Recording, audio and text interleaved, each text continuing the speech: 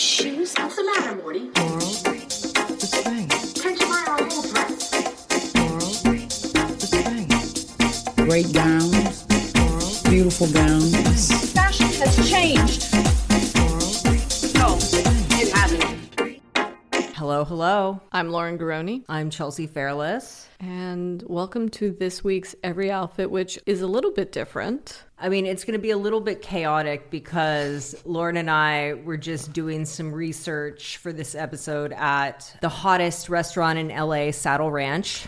Yes, we thought we would go to Saddle Ranch to get in the mood because we're talking about the Los Angeles episodes of Sex and the City. For a while, we've wanted to do episodes that were more topical, but now we kind of have to do them out of necessity because we have personal lives. We're going out of town. I'm heading up north with the dog and the wife, going to see my parents, and yeah. So anyway, we'll be back next week. Chelsea will tell you all about her adventures in Humboldt. Oh, yeah. So let's get into this. It is season 3, episode 13, Escape from New York. I love this one sentence description from HBO Max. Carrie, Miranda, and Samantha are fish out of water in youth-obsessed, no smoking anywhere, Los Angeles. Can we just start with that, which is... What, the misconceptions that you can't smoke here? Yeah, people smoke all the time. People smoke everywhere. If anything, people in New York are more weird about smoking. I guess no one really smokes now because everyone vapes. Yeah, do you see people vaping in their cars? Because I do. Not like normal vape pens, not like Juuls, like those crazy ones. Oh, the ones that the actor Tom Hardy smokes, which has its own fuselage next to it? Yeah, exactly. With the buttons. That's very LA. For those who don't know where we are in the series, the previous episode, Charlotte has gotten married, and Carrie confesses her affair with Big to Aidan, and he breaks up with her. Do you think that Aidan actually gave Trey and Charlotte that The table with the bench with the wood, and the wood makes the other wood stronger? And the flaws, and yeah. You see this piece? This big old flaw right here? It's not a flaw, really. It's just the way the wood is. I think it's interesting. So flaws can be good. Flaws are the best part. What happened with that? I want some follow-up. Charlotte's like, I don't want this ugly-ass bench in my house. It doesn't go with their decor. It doesn't. If he did deliver it, Bunny walked in and was like, absolutely not. So yes, they're going to LA because a production company who's thinking of optioning Carrie's scripts are flying her and 2 friends out, which would never happen. No, there's no truth to this art. So in your dealings with Hollywood, has anything remotely happened? It's like, no, you fly yourself out and you get a water bottle, maybe. When you're in that meeting, they're like, do you want water? And they give you a yeah, the water bottles are plentiful in this town. There's no shortage of that shit. So Carrie, Miranda, and Samantha head to Los Angeles. Charlotte stays behind with her impotent husband who... He's not impotent. He's gorgeous. So yes, they go to LA and stay at our favorite, RIP, the Standard Hotel in West Hollywood. I know, it's really sad that that's closed. That's a iconic Los Angeles hotel that tragically fell victim to the pandemic, even though every other Standard property has remained intact. And this was actually the first one that opened in 1999, opened by Andre Balaz. With the help from celebrity pals Leonardo DiCaprio, Cameron Diaz, and Benicio del Toro, according to this Vanity Fair article I found. Yeah, I mean, it was a real scene back in the day. I remember reading some little front of book Vogue or Vanity Fair piece about it back in the day, when I was in middle school. And then I was so excited to actually see it in the episode because it's a very mid-century hotel and the decor is, I guess, the early 2000s, late 90s version of mid-century, right? It's bubble chairs and shag carpets. Yeah, the interiors were created by set designer Sean Houseman, who also co-founded the nightclub area in New York City. Oh, that's cool. He also did the Chateau Marmont, which is across the street, and also an Andre Balaz joined. Yeah, exactly. Although, isn't it still? I don't know. There's chaotic things happening at the Chateau Marmont. If you don't live in Los Angeles, you don't know that employees from said hotel are protesting outside of it all the time. Yeah, Andre Balazs sold the Standard to an equity group in 2017. I believe he still maintains ownership of the Chateau Marmont, which is another celebrity haunt. Very odd that they didn't go there in the LA episode, but he's trying to turn it into a members-only club. I don't like this. Not at all. Where am I going to get my celeb spottings? Saddle Ranch. Oh my God.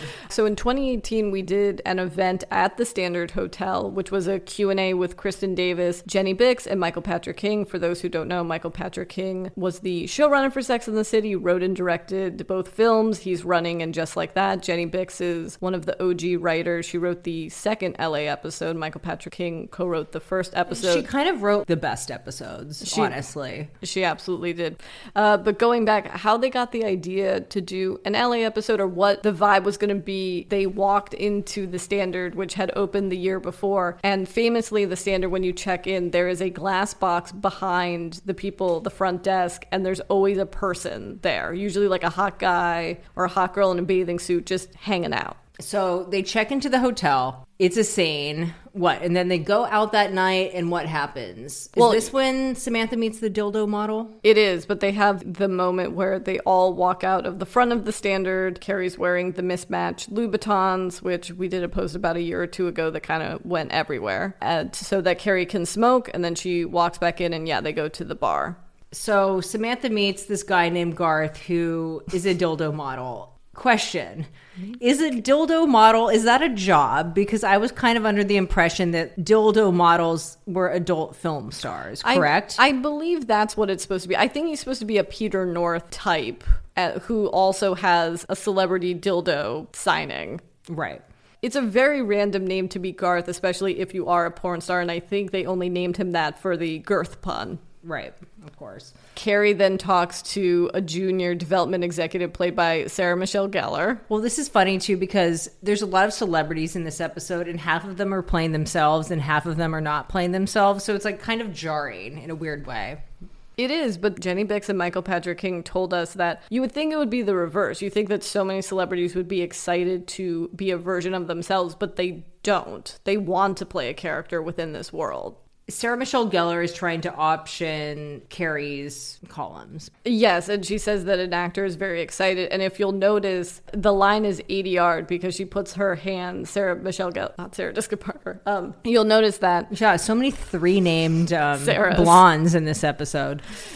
Puts her hands around her mouth because it's an 80-yard line because they didn't have the actor yet who was going to play the celebrity interested in playing Mr. Big. And for those of you who don't know what ADR is...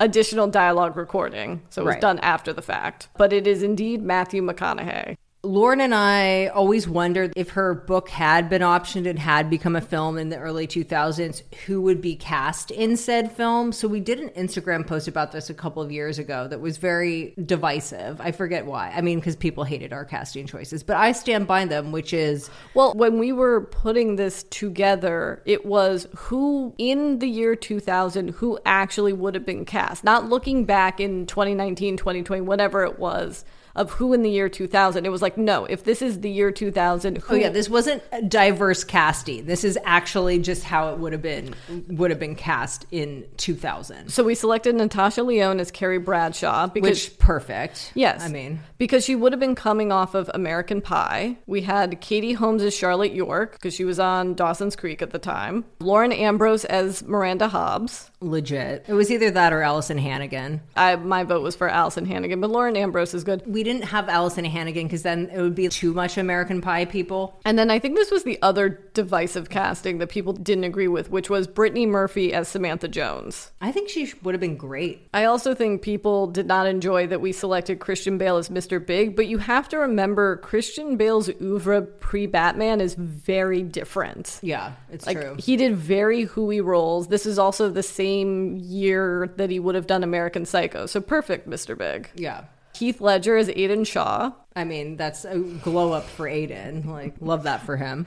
Kerr Smith as Trey McDougal. Kerr Smith from Dawson's Creek. And then I think I'm the one who came up with the Steve Brady casting, and I think we screamed when I said Giovanni Ribisi as Steve Brady. Miranda. Sorry. I just like imagining him say that. Oh, it's so perfect. Joshua Jackson as Stanford Blatch. Yep, legit, again, typecast after Cruel Intentions. Yeah, we do use the Cruel Intentions image. Andrew Keegan as Anthony Marantino. Again, a glow up for him.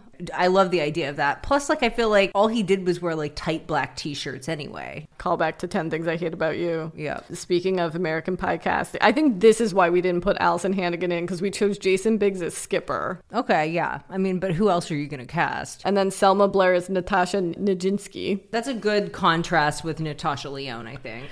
Well, this also gets into the episode begins with a voiceover that you imagine is Carrie's column, where she does reference sleeping with her ex-boyfriend, which she then confessed to her current boyfriend, who then broke up with her. We've always wondered how much of Carrie's voiceover is in the article, how much of Carrie's life are in her columns that were being optioned. Like, is the big affair in it? Well, is she talking about Trey's ED issues? Is she using his first and last name? What's happening with that? I don't know. Bunny seems like a fairly litigious person, so I think see, that's the Sex and the City film I would want, which is more of a movie of the week Lifetime thing where Miranda has to represent Carrie in a slander lawsuit against Bunny McDougal. Love that. Bunny versus Bradshaw. You know, Bunny's still kicking. She could pop back up and in just like that. Didn't that actress die? No, she's alive. Okay. I think. Give it a Google. I was wrong. Frances Sternhagen is still alive. Yeah, see, told you. Still kicking. So Sarah Michelle Gellar basically is like, Matthew McConaughey wants to play Mr. Big. And you have to go meet him at the Warner Brothers lot. So is that the next scene?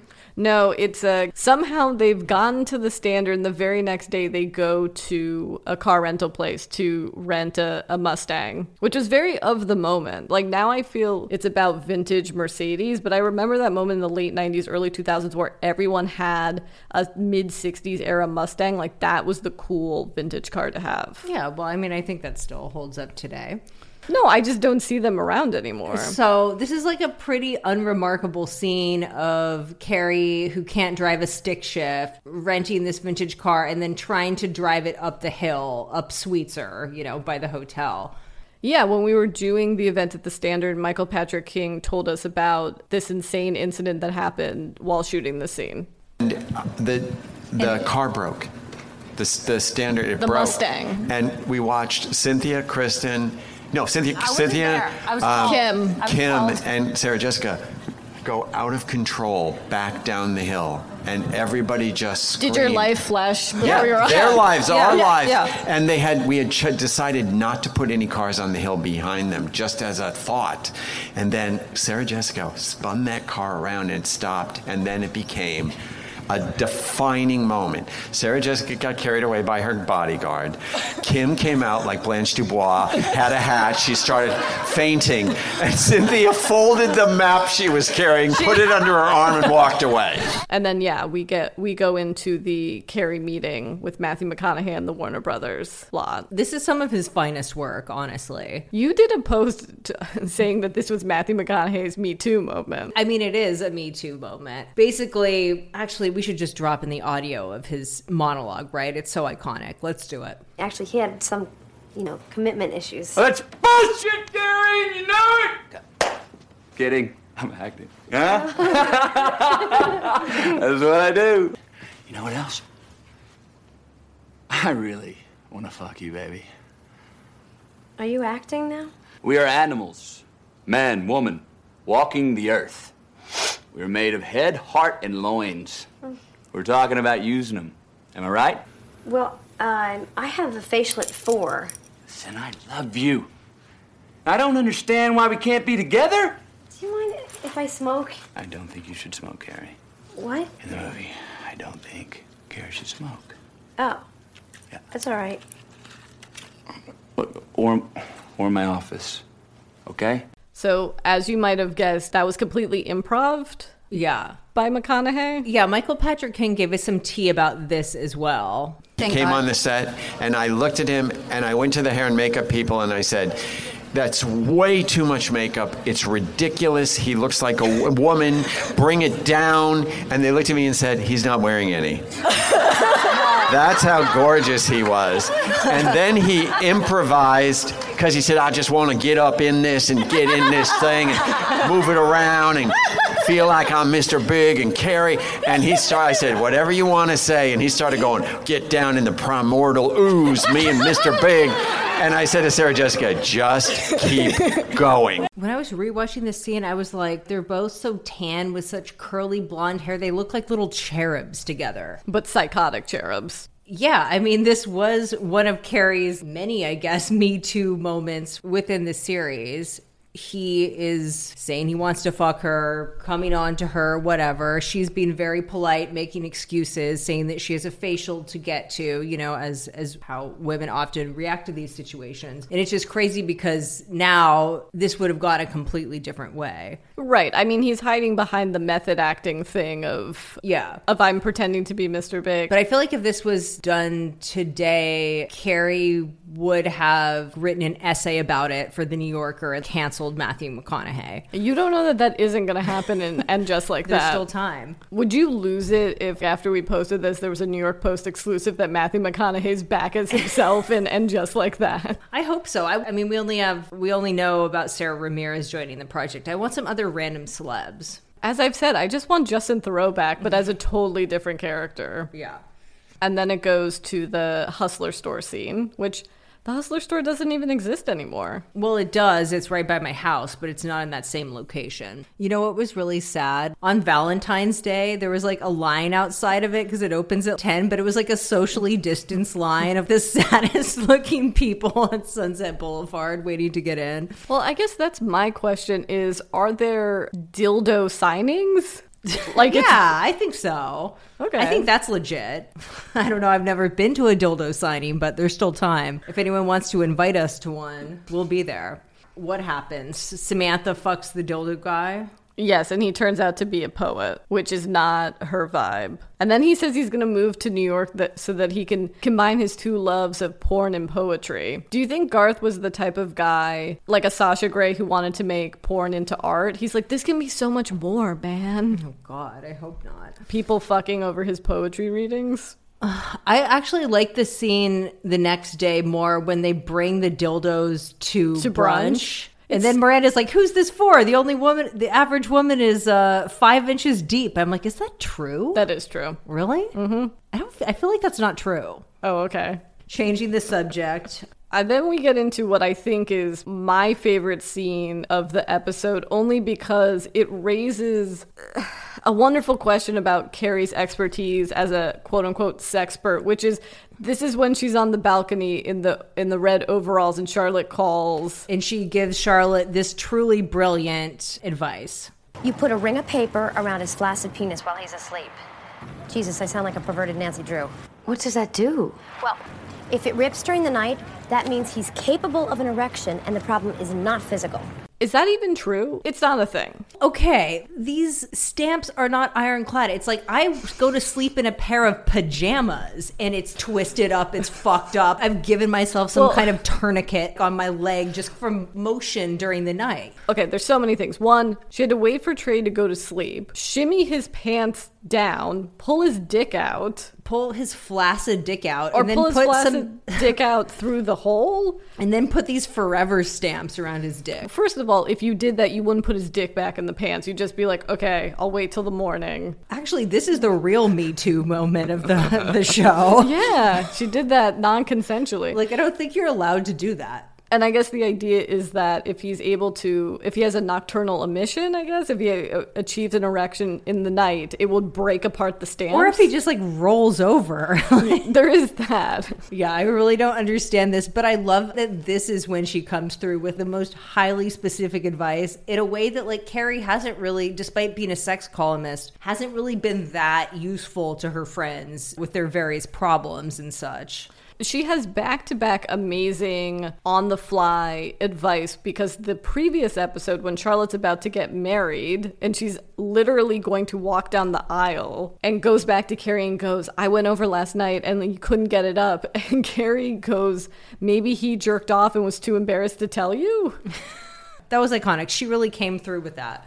Even I was like, ooh, yeah, maybe he did. Great going, Carrie. Yeah, I know. I kind of believe you. The episode culminates at Saddle Ranch. So Saddle Ranch, where we were just a mere hour ago. Saddle Ranch is a tourist trap, Western-themed Tex-Mex emporium on Sunset Boulevard. It is famous for a mechanical bull. Because of the pandemic, they still do not have indoor seating. Unfortunately, we were not able to ride the bull, but... And you probably have heard of it now because over the summer during COVID, when they did outdoor dining, it became a hotspot for Gen Z and TikTokers. Which is like so crazy because it's fun, but it's a pretty embarrassing restaurant. It should never be the hottest spot in town. That's like crazy.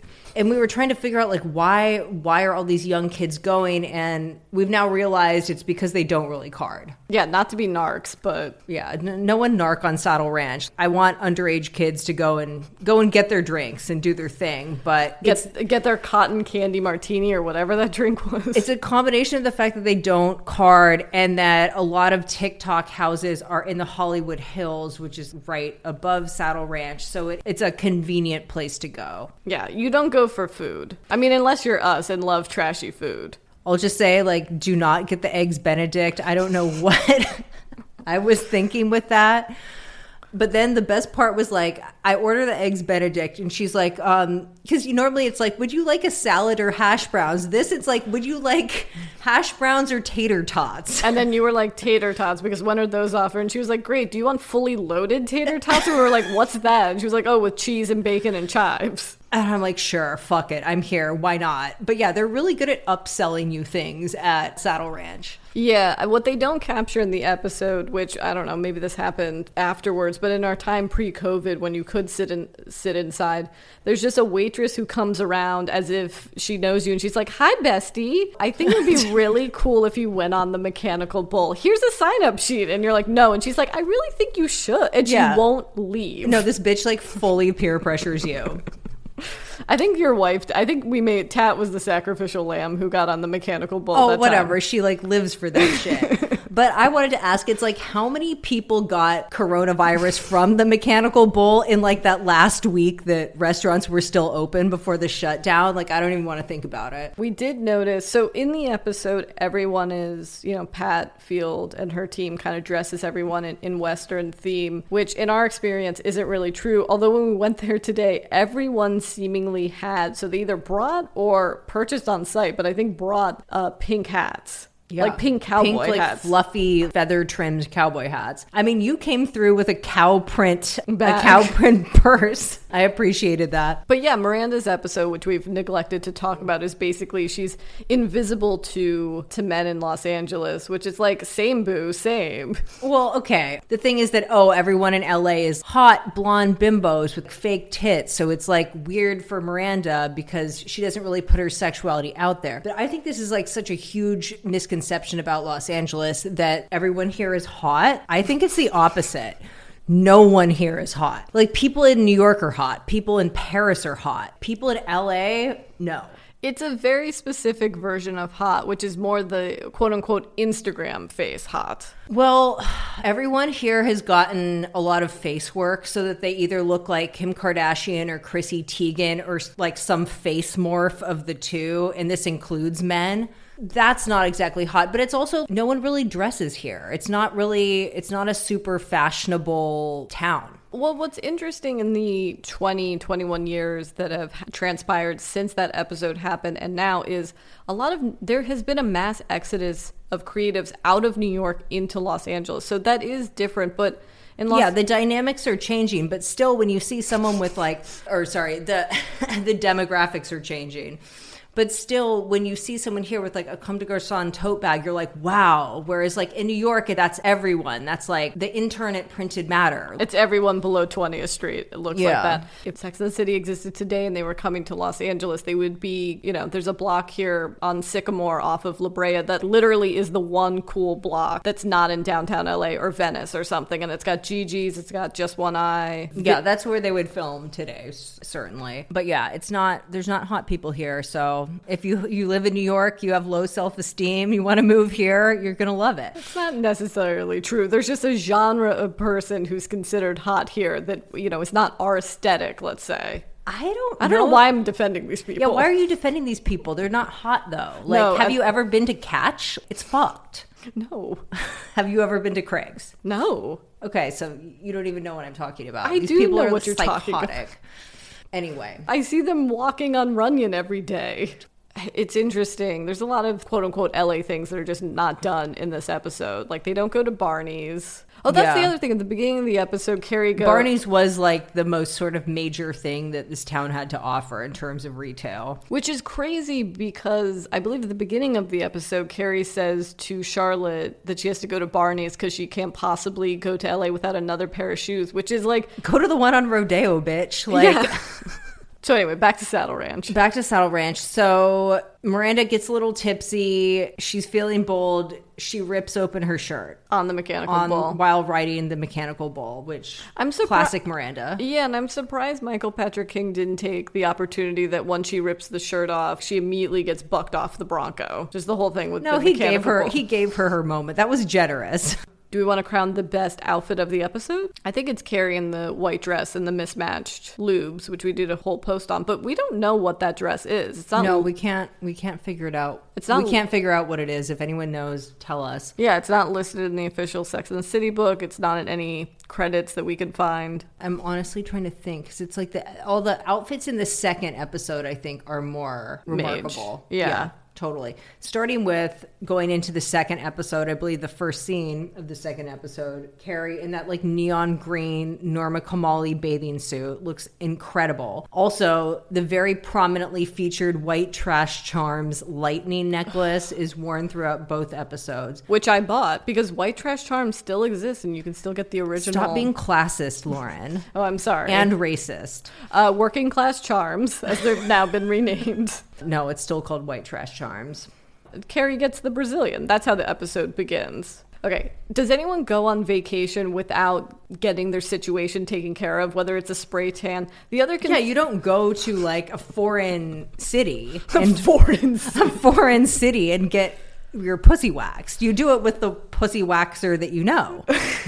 Or in our case, or anyone's case in 2021, it's like you don't get waxed, you get lasered. But at the time that this episode aired, the Brazilian wasn't even really a thing. I mean, it was a thing. It's been around forever, but it did make it more popular. Yeah, the other thing in rewatching these episodes I couldn't figure out is how long are they there? I thought a week, but it seems like they're actually there for 2 weeks. Yeah, it's like she had to get waxed more than once just to like keep up. The whole idea is that Carrie somehow feels emboldened because she has nothing there. And not to get into the nitty gritty of waxing, but the surprising part is that she just took the whatever landing strip she had on top off, right? Because everything else on the sides was taken out. I guess, but you know what would have been funnier if they did the thing where it's like, oh, can you turn around now? I don't know why no show has capitalized on like the true humiliation of when you get waxed or lasered. Chell, like, can you get on all fours? Well, Chell and I have this conversation all the time, which is what's less embarrassing, being asked to get on all floors or being asked to put your legs up and they treat you like you're a baby. Yeah, I don't know what's worse. Sorry, I'm like crying. I don't know what's worse is like, because when they do it from the side like that, it's like when you have to act like you're in a yoga class and they lift your butt up and you have to put your hands on your back just to stay up while they're ripping hair out of your ass crack. It's really fucked up. No, it is so sorry, funny. Mom and Dad who are listening to this. It is so funny. And you would think that it would get less embarrassing when you get laser, but it's not. It's even more embarrassing because then you have to wear those like goggles when you're on all fours. Okay, I'm going to stop laughing now. Laser Away, get at us. We'd be great spokesmen for you. Oh, I'd love to do Spawn for Laser Away. So anyway, Miranda then goes off to meet Letterman Lou. Okay, Letterman Lou, I am obsessed with. Where's his spinoff? You know that the writing team had to have known Letterman Lou. Yeah, that has 1,000%. It's way too specific. Obviously, they're making fun of... So Letterman Lou is a guy that Miranda knew back in New York who wrote on Letterman and then moved out to Los Angeles to basically sell out, become a shill, and write one of those LA-based New York shows, which I think... was supposed to be like Friends, basically. But also at the time, like, no one remembers any of these shows, but there was a whole Thursday block where it was The Single Guy, Caroline in the City. There were so many... Dharma and Greg. That was San Francisco. Oh, whatever. But they also had an improbable loft that would never actually exist. Right, okay. Because they move into Dharma's loft and she doesn't do anything for a living. Didn't you see Greg at Jumbo's Clown Room? I did.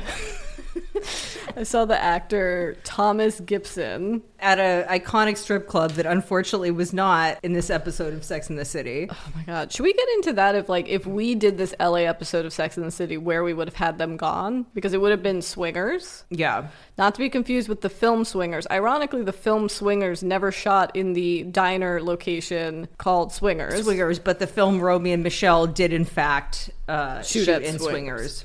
Also, iconic Warhol wallpaper. That's true. At the Standard, they pay. Maybe this is why they no longer exist. We can't tell them how much they pay, but the Standard has these vinyl flower print curtains that are a very famous Andy Warhol design, and they pay the Andy Warhol Foundation the most insane amount of money that you can imagine for a hotel that hasn't redone their carpeting in literally 20 years. Oh yeah, we should also explain, up until the time that they closed, truly if you go back and watch this Sex and the City episode from the year 2000 to when it closed in 2020, they have not changed the decor at all. No, everything's the same. I mean, they repaint the patio furniture, they reupholster the couches and stuff, but the Standard West Hollywood had all of those modular Togo couches that are now all over Instagram. Do you know what I'm talking about? Yeah. They were kind of like the original. Going back to Letterman Lou, as a former New Yorker who's moved to Los Angeles, do you also feel like you've gotten more zen? You've adopted a quote-unquote Los Angeles personality? Of course. I am not a bulimic, but... Well, we'll get into that later, exactly what his disordered eating condition is. But the other thing in the 20 years since this episode has aired to now is I feel like a lot of quote-unquote LA behaviors are in New York, drinking green juice and meditating and all of this stuff. I do feel like the discrepancy between these two cities is less and less. Well, because, now people actually care about, like, life-work balance and self-care, and that's just, that's a thing now. Just everyone's uglier here, according to you. And everyone's been eating plant-based here forever, It's finally just now getting to the other coast. And then we get into the premiere, which Carrie and Samantha go to. But they don't see the movie. No one goes to the movie. Yes, I guess Carrie is using her press pass to get into the after party, which she is brutally rebuffed from by the actress that plays, what was it, the Very Brady movie? Wait, what? Jan? She got rebuffed by Jan Brady? Yeah. Oh, I didn't notice that. She's like, everyone goes to the movie. I mean, that was some good acting. Is that true, though? Yeah, I think that everyone does go to the movie, except for a lot of people. It's like they can't go to the movie because work runs late or they're late to the movie. It's also wild in Los Angeles. They'll do a premiere, usually at a movie theater, and then the after party will be somewhere where you have to like get in a car to go to a different location. And just, I don't know. I think it fucks up the vibe. So Carrie is standing to the edge of the red carpet, smoking, sulking, and she meets... Because they've given the car to the valet, because unlike me, she valeted. She meets Vince Vaughn, who is not playing Vince Vaughn. He's playing Keith Traver, representing Matt Damon. Yeah, both of us watch these episodes and like have random notes in our phones, and we both wrote down representing Matt Damon. It's the perfect, nonsensical, seems important. I will say that is... I don't know if New York is as deep with this as LA is. You're not exactly sure what they do, but they seem to have money. Usually the bullshit thing is, I'm a producer. Maybe now would be like, hi, I'm Lauren Garoni representing Addison Rae. But I'm really Addison Rae's personal assistant. Love that. So he gets them into the party. And inside the party, Samantha meets Hugh Hefner. And Carrie does this voiceover that's like, Samantha's been obsessed with Hugh ever since she stole her dad's Playboys. And I'm like, do straight girls really steal their dad's Playboys? Like, is that a thing? Asking you. I'm questioning whether to tell this story. I mean, my dad didn't have Playboys for me to steal, unfortunately. So yeah, and how do I explain that there were Playboys in my dad's office? Did you steal them though? There was an incident when I was like 5 or 6 where like I took one and I was like caught looking at one. But well, looking at a 90s Playboy will make you straight. Like if you've honestly.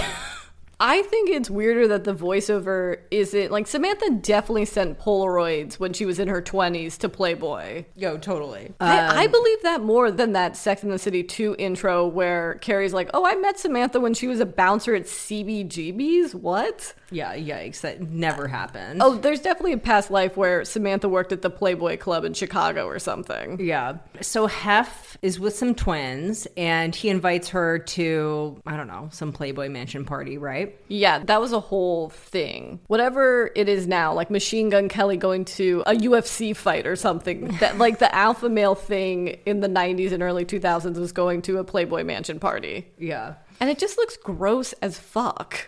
Tit soup. Anyway, Samantha is walking around, shopping, which again, it's like... In an insane Thierry Mugler hat. This is what I've never understood is people who go from New York to LA to shop because it's pretty much all the same boutiques. And at the time, New York would have had better boutiques. Unless you're... No, I hard disagree. It's all about shopping in LA if you live in New York. Have you tried to shop in New York? Have you gone to Soho? It's terrible. Oh, you're saying just for the walkability? Walkability, lines, people being around you, ease, comfort. Basically, the scene with Samantha only really exists to get to the fake Fendi of it all. Which is so weird because all throughout this season, they're all wearing Fendi baguettes and they all have multiple Fendi baguettes. When she pulls out the Fendi, they're like, oh my God, what was that? Like $5,000? It's like, yeah, bitch, like all of your clothes are $5,000. You don't have any bag that isn't $5,000. Yeah, when I was watching Samantha buy the fake Fendi, all I could think about was the fact that they make it a Los Angeles thing, the idea of fake bags, when I associate that with Canal Street in New York. Totally. Like, I've never seen anyone selling fake bags here. I mean, they are, but like in Santee Alley in downtown. Right. But they're acting as if they've never seen this before. Yeah. No, that is wild. But yeah, Charlotte is here. I think Charlotte arrives before Carrie goes to look at the $3 million house, and she looks down at the pool. And if anyone has a Los Angeles personality, it's definitely Charlotte. Yeah. Well, she's come to LA because she's realized from the stamp debacle that Trey, in fact, can get it up. Just not with her. So she's done with it. She's trying to get him to get some sort of dick implant thing, and he's not going for it. He's going on these like nighttime runs every night and being really emo. So she runs. Also, are we supposed to believe, I'm sorry, I know I'm going into previous episodes, but the timeline of Charlotte and Trey's marriage is 6 weeks? Yeah. Okay. And she thinks she's entitled to that apartment? Like, girl. That's been in the McDougal family for 10,000 years. Anyway, at the same time, Keith and Carrie go to look at Lorenzo Lamas's $3 million house, which, just to do a Garoni real estate moment, that is actually a house that's in the hills of Studio City, because every time I come down Laurel Canyon, I look up and I'm like, oh, it's the house Keith and Carrie go to. Love that. Man, it also gave me unrealistic ideas about what dates in LA would be. Honestly, a lunch date and seeing a multi-million-dollar home is my idea of a perfect date. I get along with Keith so well. Totally. Well, you love Vince Vaughn, I mean.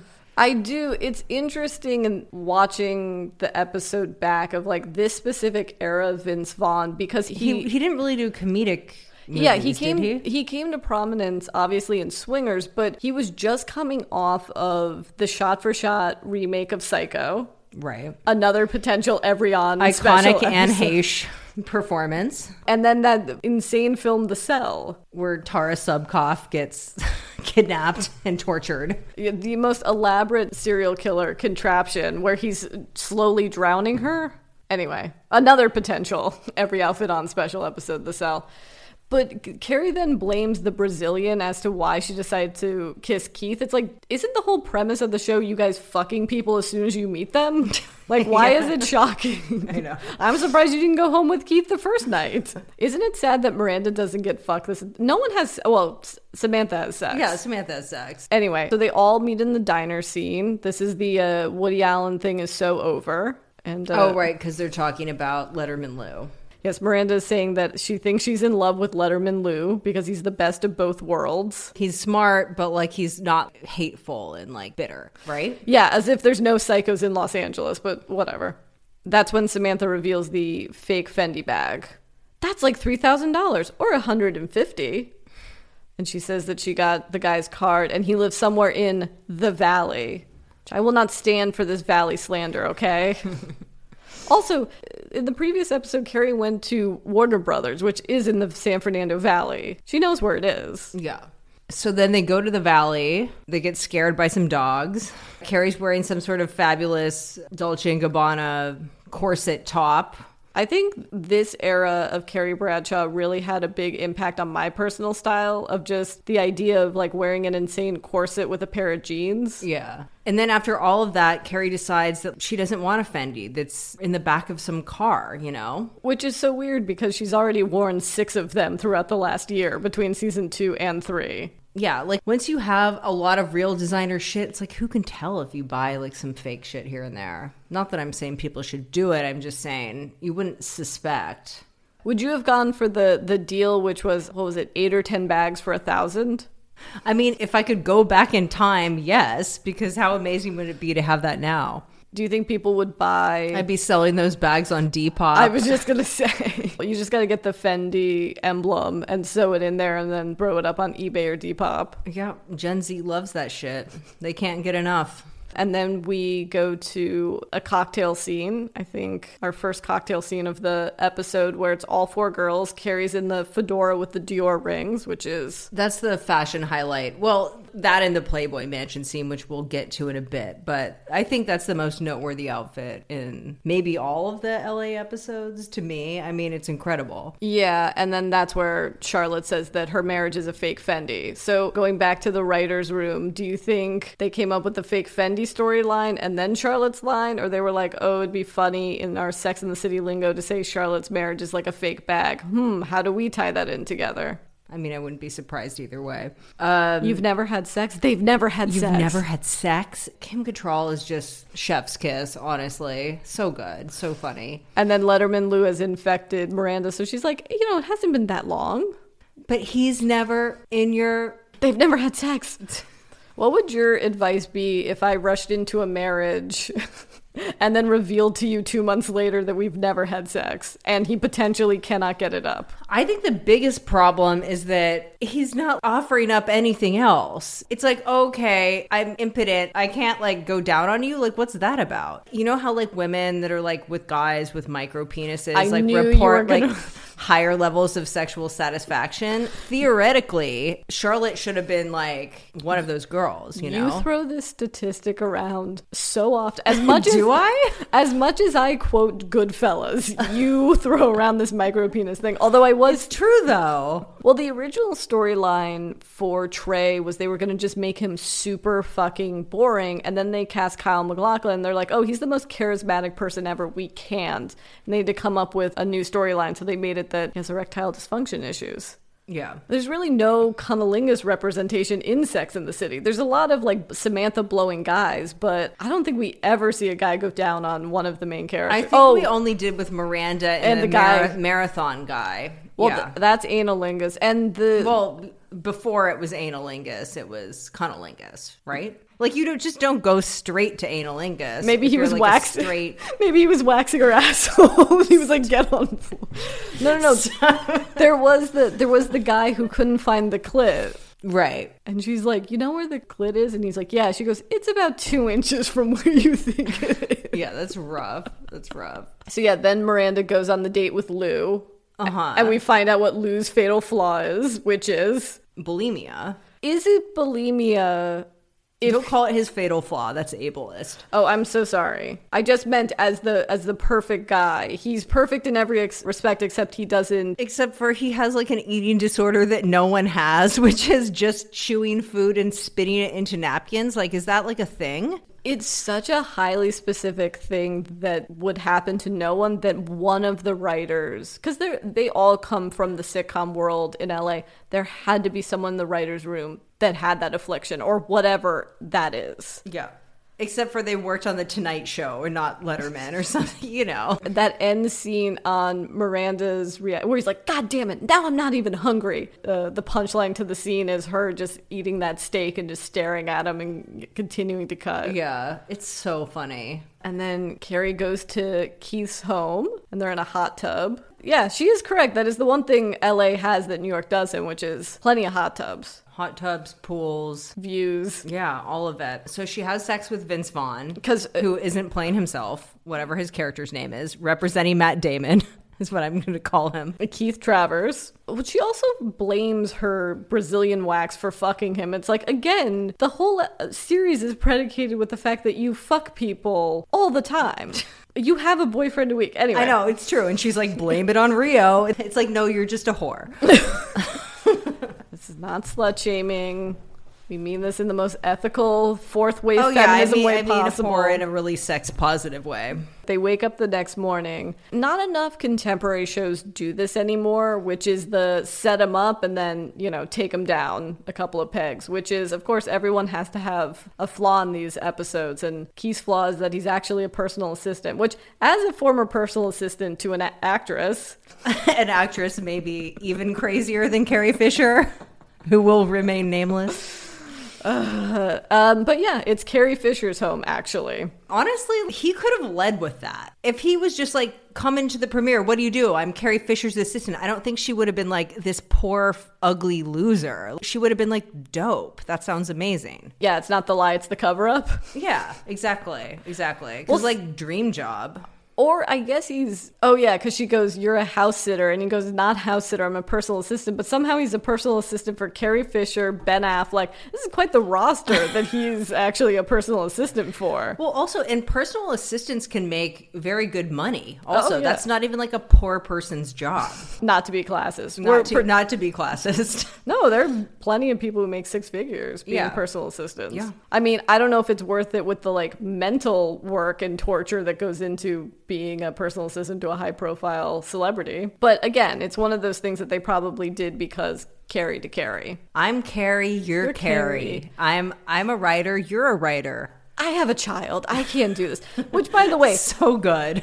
As if I have a child is genius. As if Billy Lord has not witnessed worse growing up in Carrie Fisher's home. Yeah. And again, mean that in the best way possible. Love Carrie Fisher. Miss her dearly. No, it's true. Like, in actuality, Courtney Love would have been like passed out in the hot tub when they got home. Do you think in the world of Sex and the City that Carrie Fisher would know of Carrie Bradshaw in her column? Because I feel like yes. I'm still confused about Carrie's fame level because we know that she's an it girl and a girl about town, but then in that episode where they go to Smith Jared's play, everyone's like, Carrie. It's not really like that for it girls. It's only really like that for Alexa Chung. No, well, I don't even know about Alexa Chung, but I don't even think it's like that for Alexa Chung. I don't know. It's that scene makes you think like, oh, is she more famous than I've been assuming this whole time? Like, I get that she's on buses and I get that. I don't know. Think about like a Lee Lazark in 2013 at a party, a BFA photographer. Yeah. Would be going crazy for her. Anyway, I don't know. I can't. Obviously, the equivalent is Candace Bushnell. Yes. But Candace Bushnell's fame level was bumped up so severely when Sex and the City became a television show and film franchise that it's kind of hard to place her now. I was going to say, what if Carrie Bradshaw wasn't Carrie Bradshaw? Would she be on The Real Housewives of New York? I mean, yeah. I'm surprised that Candace hasn't been on, honestly. I mean, she's a friend of. She's a friend of the Housewives. She certainly doesn't have to go on it. Like, it's not like, I think for some people, they need to. She definitely doesn't need to. Well, the whole premise of the housewives are rich people or pseudo-rich people who want the thing that money can't buy, which is fame, or like some modicum of fame. Yeah, well, she already has that. I mean, she's the OG, but she is friends with a lot of them. It's like she hangs out with Countess Luann like all the time. And Dorinda, who allegedly Susan Sharon is based on Dorinda Medley. Oh, really? Mm-hmm. You don't want... So to back this up, sure. Susan Sharon, for listeners who may not remember this deep cut, this one character that was on one episode. From two episodes from season 2 is the cashmere saleswoman or wholesaler Susan Sharon from the episode where Carrie goes with Susan Sharon, goes back to her apartment because Susan Sharon has like a cashmere pashmina for her, and then the husband comes home and yells at her, and then Susan Sharon calls to apologize, and she's like, should I leave my husband? And Carrie's like, yeah, sure. And then is like, fuck, why did I say that? No, you never say that. Susan Sharon is a real character in the Sex and the City novel collection of essays that are based on Candace Bushnell's column. So yes, people have correlated that character is based on her. And if you're a Housewives fan, which Chelsea's too overwhelmed at this point to get into the franchise, but if you remember that clip where Dorinda... Well, I'm too late to the party. It's like, how can you get into it now? Where do I start now? Yes, but the scene where Dorinda goes, how am I doing? Not well, bitch. She's talking to Candace in that scene.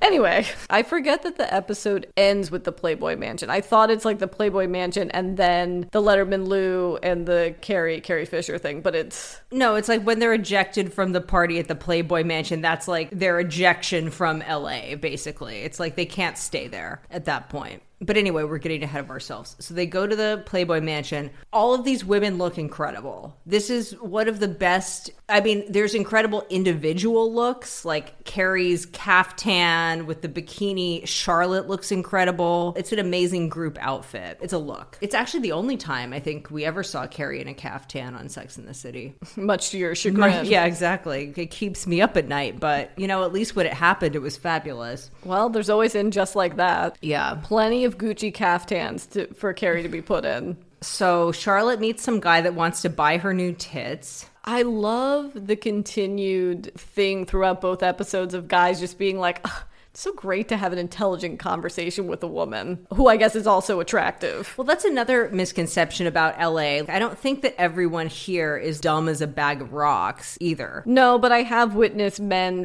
faces change when I've made a joke and they genuinely laugh and it's as if I've done a fucking magic trick in front of them. It's like your that dog that was on Oprah that only has 2 back legs and like learned to walk like a human. Okay, I don't think it's like that. But I've had many a men just be like, oh my God, you're actually funny. You know, when it's like, you have tits and you can make me laugh? Holy fucking shit. What is this? What is this dog walking like a human?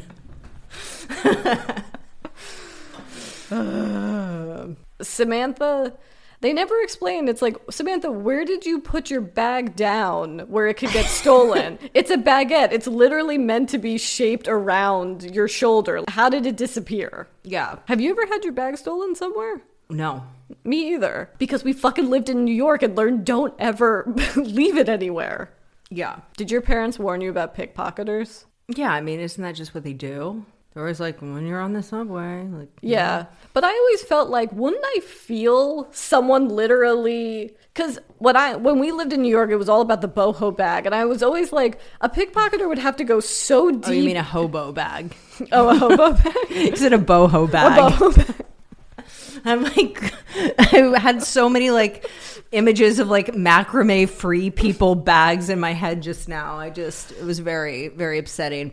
This is an aside, but whatever. I don't care. This whole episode is an aside. Like, yes. Nothing is actually about what we should be talking about. It's okay. It's fine. But the Real Housewives of Beverly Hills premiere, there's a whole thing where one of the women, Dorit's, because they filmed it during COVID, is like, I'm going to have everyone over for a barbecue, but it's not a barbecue, it's catered. And this character, Sutton, walks in a beaded, like, flapper dress, and one of them, I forget who, goes, so boho. I think it's Lisa Rinna, and I'm like, motherfucker, that's not boho. She looks like Roxy Hart walking in. What are you talking about?